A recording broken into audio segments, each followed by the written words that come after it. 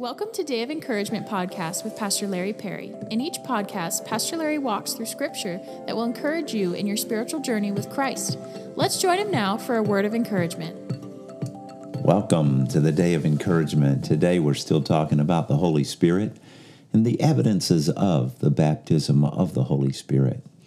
This is going to be very encouraging to you, and you're going to hear a lot of scripture today, so I'm going to try not to go too fast, but we got to move. So here we go. Acts chapter 19, verses 1 and 2, it says this. While Apollos was in Corinth, Paul traveled through the interior regions until he reached Ephesus on the coast, where he found several believers. Verse 2. Did you receive the Holy Spirit when you believed? He asked them. No, they replied. We haven't even heard that there is a Holy Spirit. Here it is. Paul travels to Ephesus and found some believers. Apollos was their teacher. This is what the scripture says about him in Acts chapter 18, verses 24 through 25. Meanwhile, a Jew named Apollos, eloquent speaker, who knew the scriptures well, had arrived in Ephesus from Alexandria in Egypt. He had been taught the way of the Lord, and he taught others about Jesus with an enthusiastic spirit and with accuracy. However, he knew only about John's baptism. Here's Paul's question to the believers there in Ephesus. Did you receive the Holy Spirit when you believed? This question begins the dialogue that helps us out immensely. And it answers a lot of questions from you. I don't know how Paul came up with this question, whether it was discernment or something he heard from them, but obviously he recognized something was not quite right. How do you know to ask this question? I think the Holy Spirit helps him. And to be honest with you, I'm glad the Holy Spirit did help him, because it gives us clarification to the work and ministry of the Holy Spirit in our own lives. Of course, their answer is no. They had not heard that there was a Holy Spirit. In Acts chapter 19, verse 3, he goes on to say, Then what baptism did you experience? He asked. And they replied, The baptism of John. Paul said, John's baptism was called for repentance from sin, but John himself told the people to believe in the one who would come later, meaning Jesus. And as soon as they heard this, they were baptized in the name of the Lord Jesus Christ. Then Paul laid his hands on them, the Holy Spirit came upon them, and they spoke in other tongues and prophesied. There were about 12 men in all. John's baptism was a baptism for repentance. It was one of preparation for God's activity through Jesus and the Holy Spirit. The truth is, had they been baptized the way Jesus said to baptize, in the name of the Father, the Son, and the Holy Spirit, they would have heard of the Holy Spirit in that baptismal formula that Jesus told the disciples to use. They were baptized in the name of John, or John's baptism, which was one of preparation. The scripture says they were all baptized in the name of Jesus, a baptism of fulfillment. Jesus' baptism, the water baptism for the believer today, is one of fulfillment of what God has done in Jesus Christ has now become activated in our lives. So we have died to sin, and we come up out of the water living in newness of spirit. In Acts chapter 5, verse 32, it talks about why God gives the Holy Spirit, and it is about walking in obedience. So these Ephesan believers were baptized because Jesus told them to be baptized, and in that obedience, God blesses them. Listen to Acts 5:32. We are witnesses of these things, and so is the Holy Spirit, who is given by God to those who obey him.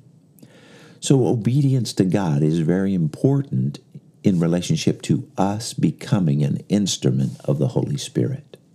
A great illustration about an event that takes place where they speak in other tongues as they did in the day of Pentecost. Paul lays hands on them after they're water baptized, and they receive the Holy Spirit, spoke in other tongues. There are 5 instances in Acts where people are filled with the Holy Spirit, it says. Acts chapter 2, Acts chapter 8, Acts chapter 9, Acts chapter 10, and Acts chapter 19.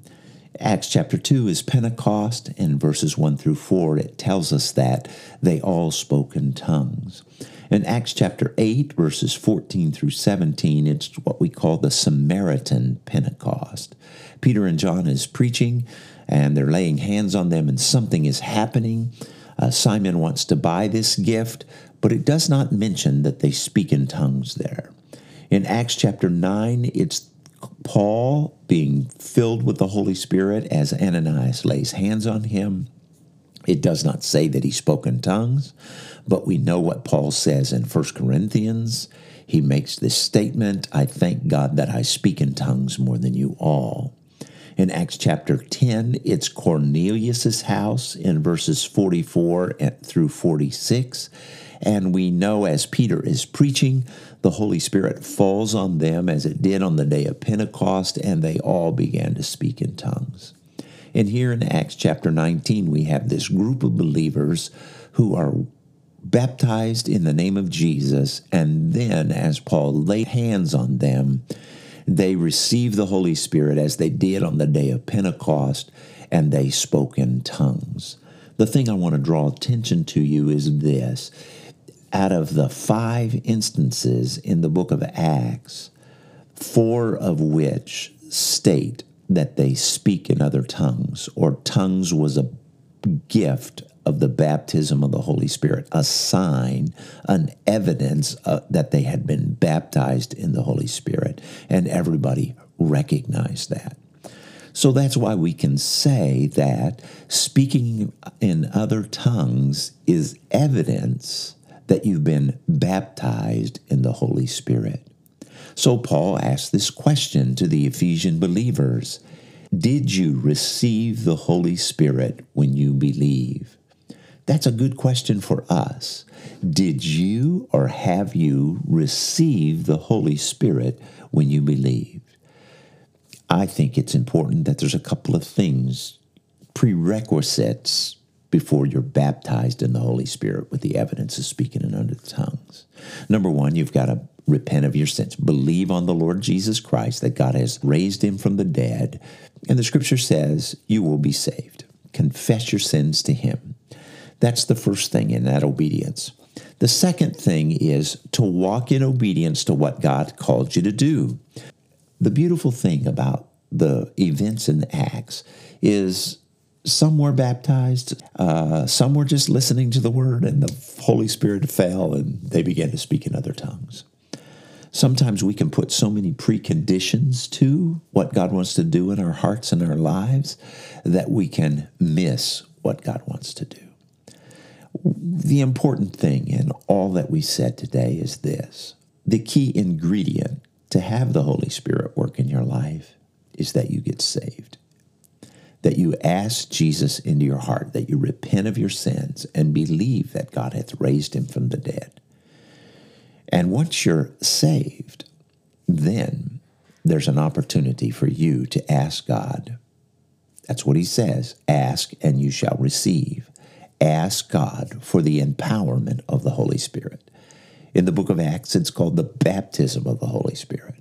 And it seems to be evident that one of the evidence or signs of being baptized in the Holy Spirit is that you speak in other tongues.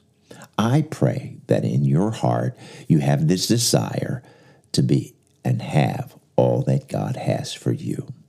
Don't be afraid to ask the Lord to baptize you in the Holy Spirit with the evidence of speaking in other tongues. God bless you. I hope you are encouraged today knowing that God wants to empower you for service in his kingdom. God bless you. Thanks for joining us today for Day of Encouragement podcast. If you would like to connect with us, go to our website, dayoфencouragement.com, and email us. You may also listen to other podcasts at our website. We hope you were encouraged today.